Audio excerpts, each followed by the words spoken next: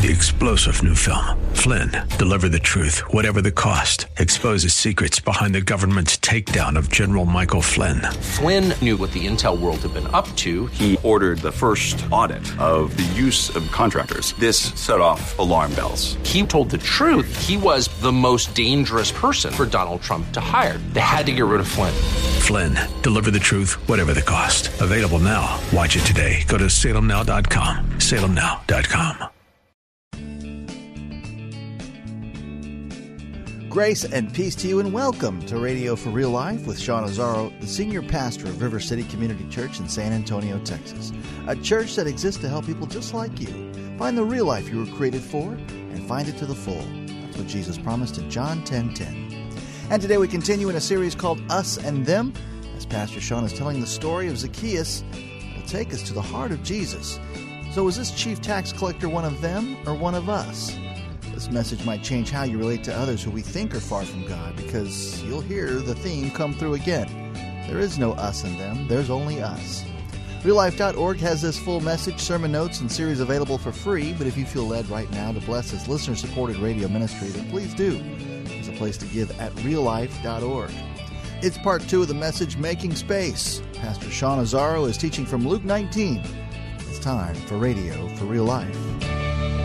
No us and them when it comes to our need for Jesus. No us and them when it comes to how much he loves us and has created us for something amazing. It's just us.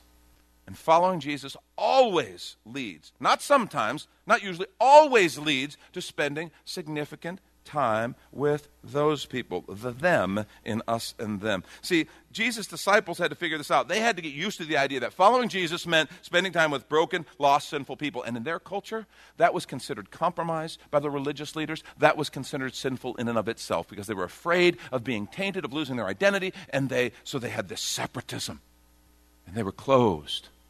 And they were the ones who often, because many times those religious leaders were a little skittish about going to Jesus himself. They ultimately became more bold. But early on in the Gospels, we see them going to the disciples and picking them off on the sides. Why does your master eat with those people? Why does he do that? And they're sitting there having to defend an action that they themselves probably aren't sure it's okay. They're figuring out that, wait, if we're going to follow Jesus, it meant spending time with broken, lost, sinful people. Did you stop to realize that on the day that they're heading to Jerusalem, trying to get there by Passover, Jesus' disciples had to go to Zacchaeus' house for the day as well? Because Jesus just didn't say, I want to go see your house. Give me the quick tour. No, I want to spend the day at your house. Jesus' disciples, well, there's a day. There's a day. And they had to go to Zacchaeus' house with Jesus because they were following Jesus, which means going where Jesus went. See, here's a simple principle. Where Jesus goes, his followers goes. That's what follow means. See, if I'm following Jesus, which means I go where he goes, and he's going, I'm going to go over here, and there's some people, and I'm like, whoa, no, Jesus, I want to go over here. The minute I take a step this way, I'm not following Jesus anymore. Now I'm somehow hoping Jesus will come and follow me. Come on, Jesus, these people are so much nicer. The food's better. That's what follow means. It means I go where Jesus goes. And I have to tell you, there is nothing biblically that suggests that somehow Jesus changed. He's mellowed out in his old age. Jesus still, by his Holy Spirit, wants to be, he is, where broken, where lost people. Remember what he said? He came to seek and save the lost. He's still hanging around with those people. And thank God he was, because that's how someone came to me and my family. And he wants us to follow him. See, following Jesus always leads to spending significant time with those people. See, it meant going where he goes for them, and it still means that for us. In Luke chapter 15, verse 1 and 2 says something very familiar. Okay, so I'll summarize it for you. It says Jesus had all these tax collectors and sinners, and they were flocking to him, and the Pharisees were grumbling about it. Again. I mean, it seems every week in this series we've been reading passages, same story playing out. But then in verse 3, he begins to tell them a story. So he told them this parable. He says, what man of you, having 100 sheep, if he's lost one of them, doesn't leave the 99 in the open country and go after the one that is lost until he finds it? And when he's found it, he lays it on his shoulders, rejoicing. And when he comes home, he calls together his friends and his neighbors, saying to them, rejoice with me, for I found my sheep that was lost. Just so I tell you, listen to this, there will be more joy in heaven over one sinner who repents than over 99 righteous persons who need no repentance. Pay attention to that for a minute. it's interesting. That tells you Jesus' heart for lost people, people who aren't here yet, who are far from God. It tells you what a priority. Dude, if I have to leave the ones who are okay, leave the ones who are in the fold, leave the ones who are saved to go find them, then that's what I do. And so would you, he says. They are a priority. The joy of Jesus when even one comes home. And understand something. He didn't say he has no joy in the righteous, the righteousness of his people. Of course not. He just says there's more joy in even one who was lost and on their way to death and destruction. One who turns and finds life and comes home. And we totally get that. And I'd be proud of any of my kids or any of the kids in this church. I'm proud of all of them when they're doing well, they're serving, they're loving Jesus. But man, when that one who was lost and is broken and is far from God all of a sudden turns and comes home and comes to Jesus and finds life and is set free in him, now that's a party. And it's the truth. And see, here's the deal. He celebrated like that when I was the one. He celebrated like that when you were the one. And he wants to keep celebrating. Following Jesus always leads to spending significant time with those people. A couple things that he made real clear. One, Jesus sought out lost and sinful people. He sought them out. He didn't just wait to bump into them. He sought them out. Remember what he said, Luke 19:10, to the people when Zacchaeus repented? He said, for the Son of Man came to seek and to save the lost. He came looking for them. They were not an inconvenient obligation. It's like, well, I am Jesus. I should probably do something. This person's, a mess. It wasn't like, oh, well, I have to. They were the point. They were the point. They were why he came. There are a lot of important things that we do here as a church. A lot of important things. We have a great ministry that really is saving marriages. Re-Engage is a wonderful ministry. And it has really made a difference in people's marriages. It's powerful. We have wonderful worship ministry that helps us exalt the Lord and helps us align with the reality of his lordship. Preaching, I hope it's beneficial and an important ministry for you. We're learning the Word. We have Bible studies that we do. We have River City University. Those are important things. Christian education, we have a school that helps make disciples of students and help prepare them to serve the Lord with their lives. Those are all really important, but they're not the primary point. They all serve a point, which is Jesus came to seek and to save the lost. That's why he came. That's the point. They're his point. We were his point in coming.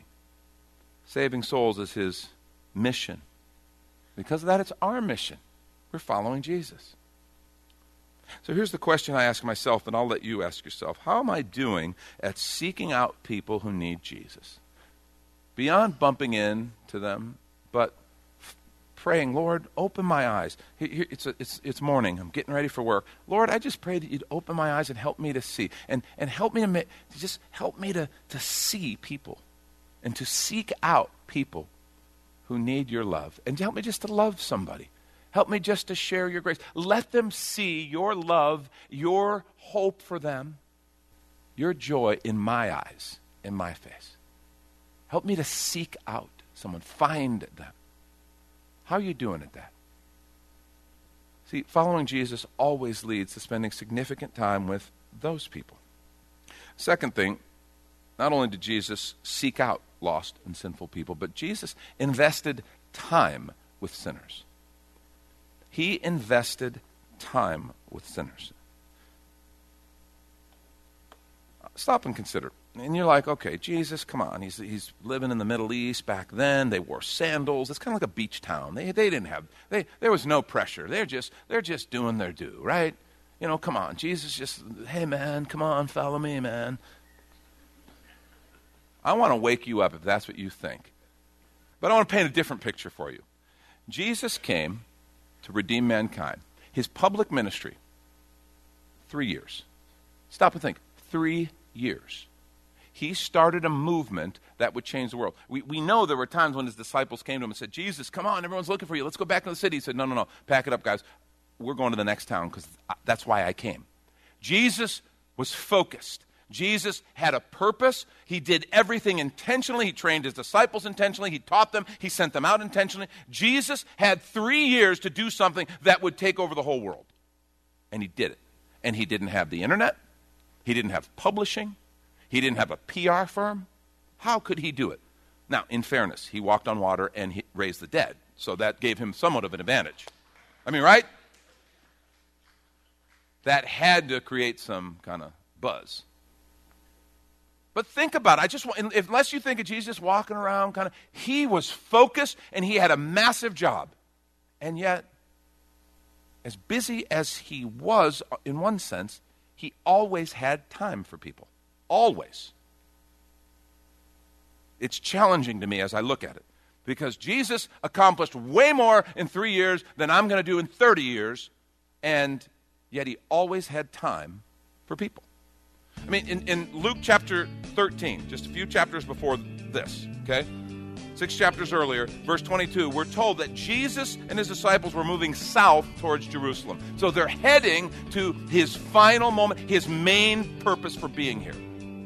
So they are setting out on that kind of road trip, if you will, to head to Jerusalem for that final week where he will give his life as a ransom for our sins. And let's take a quick minute to remind you, you're listening to Radio for Real Life with Pastor Sean Azzaro, a listener-supported ministry of River City Community Church, in this message called Making Space. The series is called Us and Them, which is available right now on the sermon page at reallife.org. And if you've been blessed by this teaching and ministry, please let us know. You can send a quick note to us at reallife.org, or even better, your financial gift helps this radio ministry encourage others. You can find the Give tab at reallife.org. And if you'd like to visit River City Community Church, here's your invitation from Pastor Sean. Do you ever look at your life and feel like you were made for something more? Jesus made a simple statement. The thief comes to steal, kill, and destroy, but I came to give you abundant life, real life. I talk to a lot of people, and many seem to feel like they're settling for a whole lot less. Hi, I'm Sean Azzaro, pastor of River City Community Church, and we are so convinced that we were made for something better. We call ourselves a church for real life. I'd like to invite you to join us for one of our weekend gatherings, which are an exciting and artistic blend of music, reflection, and practical insights, all designed to explore the life that God meant for us. River City is located 1.5 miles outside of Loop 1604 on Lookout Road across from Retama Park. Service times are Saturday at 5 p.m. and Sunday at 9:30 and 11:15 a.m. River City is a church for real life, so our home on the web is reallife.org. To find out more, visit us online at reallife.org. God created you for something very special. Come find out more at River City Community Church. And now the conclusion to the message, Making Space. This is Radio for Real Life. From that point in Luke 13:33, we see him heal a man with a disease on the Sabbath because Jesus stopped to worship with some, and on the Sabbath he healed a man and then had all the fallout and the religious leaders criticizing, and he had to explain to them, and he dealt with all that.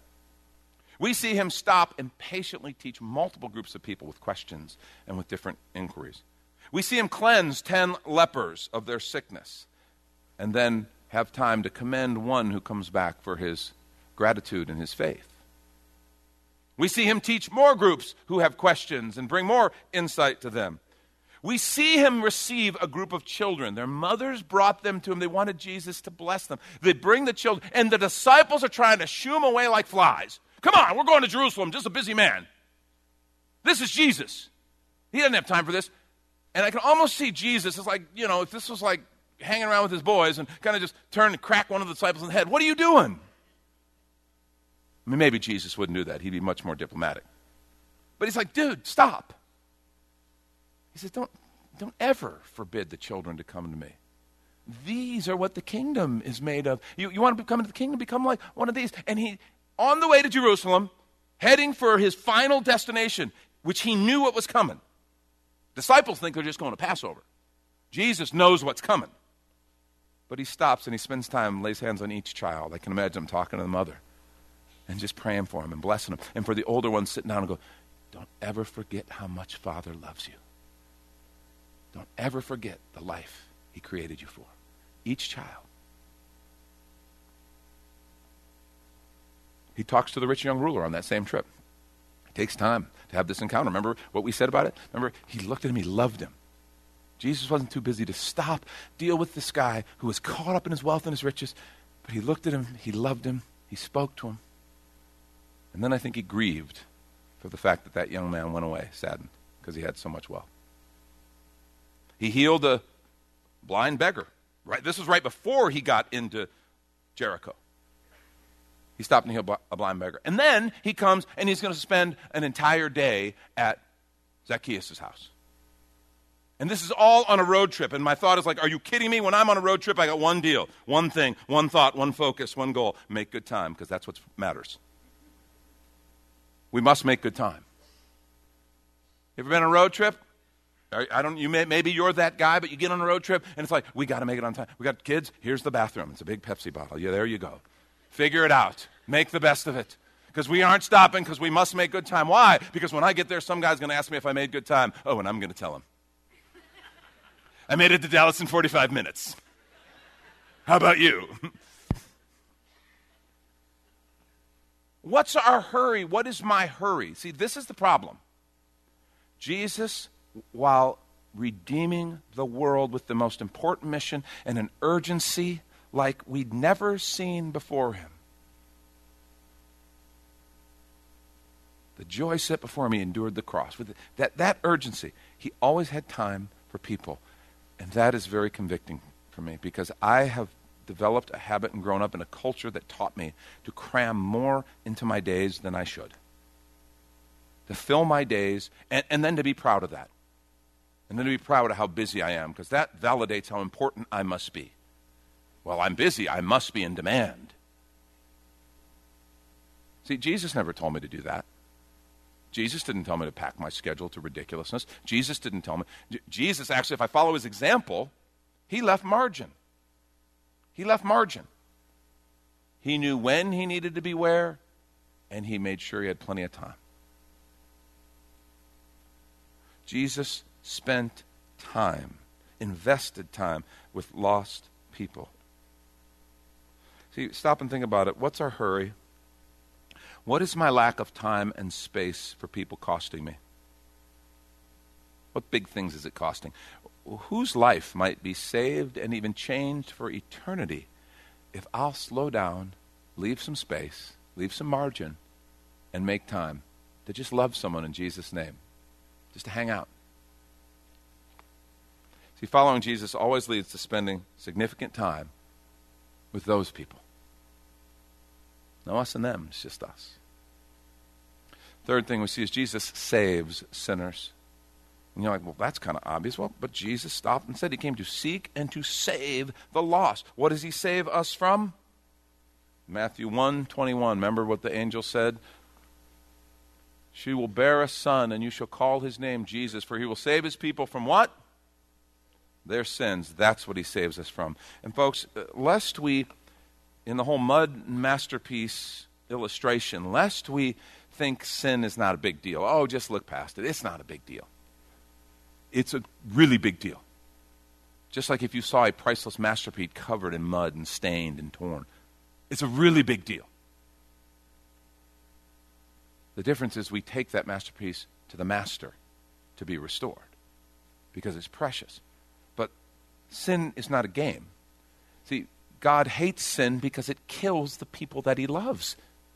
Kills the people he created for so much more. And so he takes sin really seriously. If you're ever tempted to think sin isn't a big deal, well, just go watch the movie, The Passion of the Christ. And then tell me sin isn't a big deal. No, it was a really big deal. That's what he saves us from.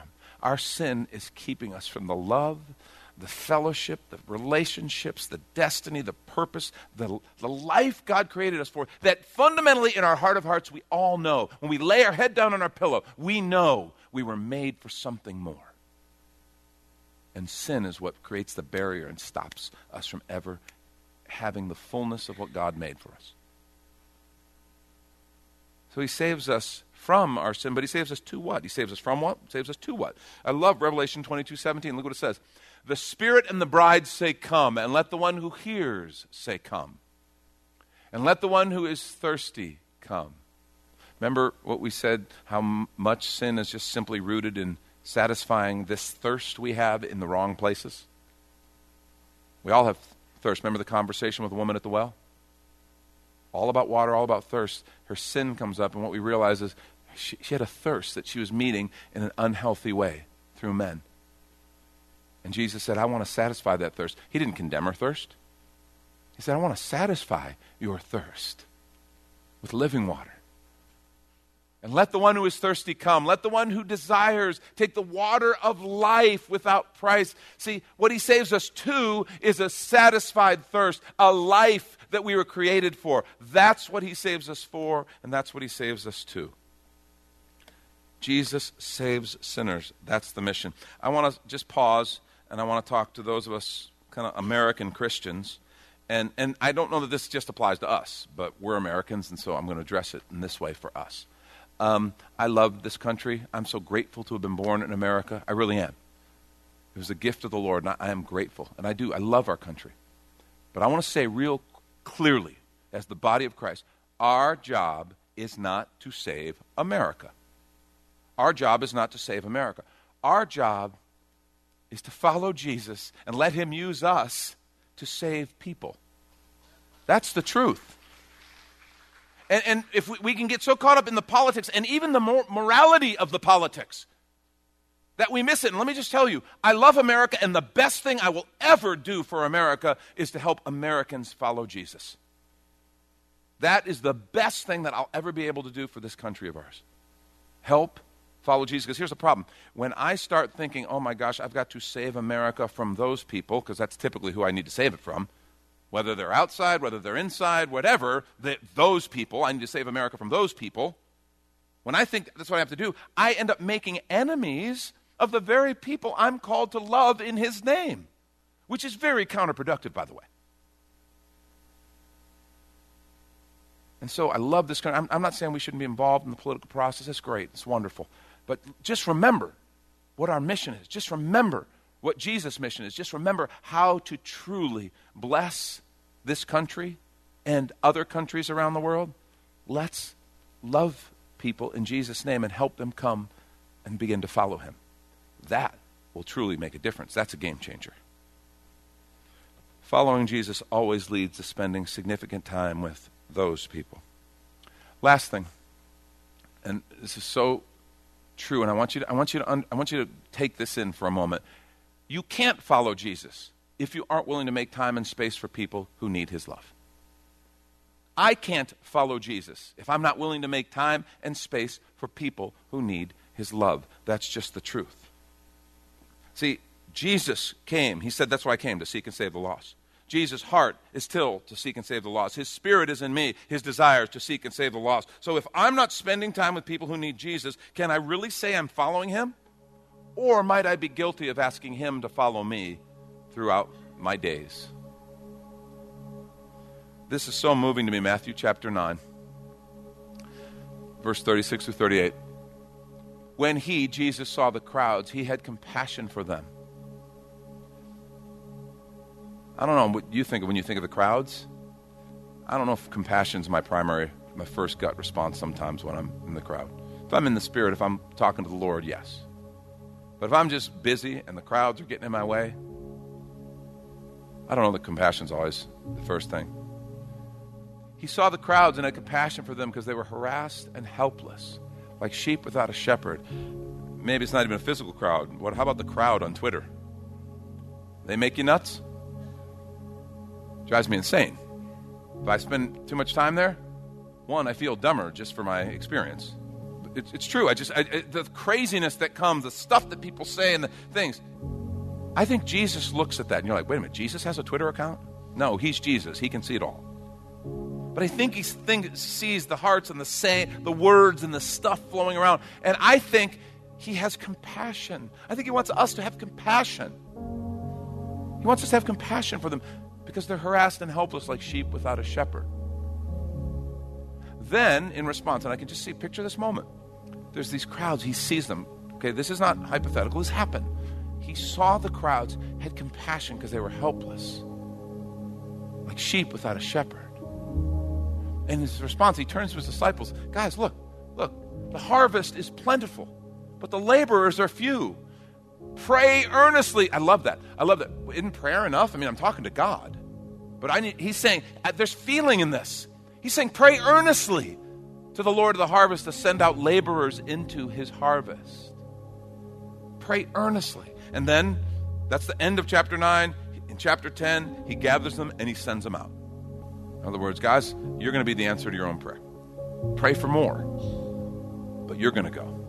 In Luke, he just says it real quickly. He says, pray the Lord of the harvest and workers in the field. And then he says, go, I'm sending you.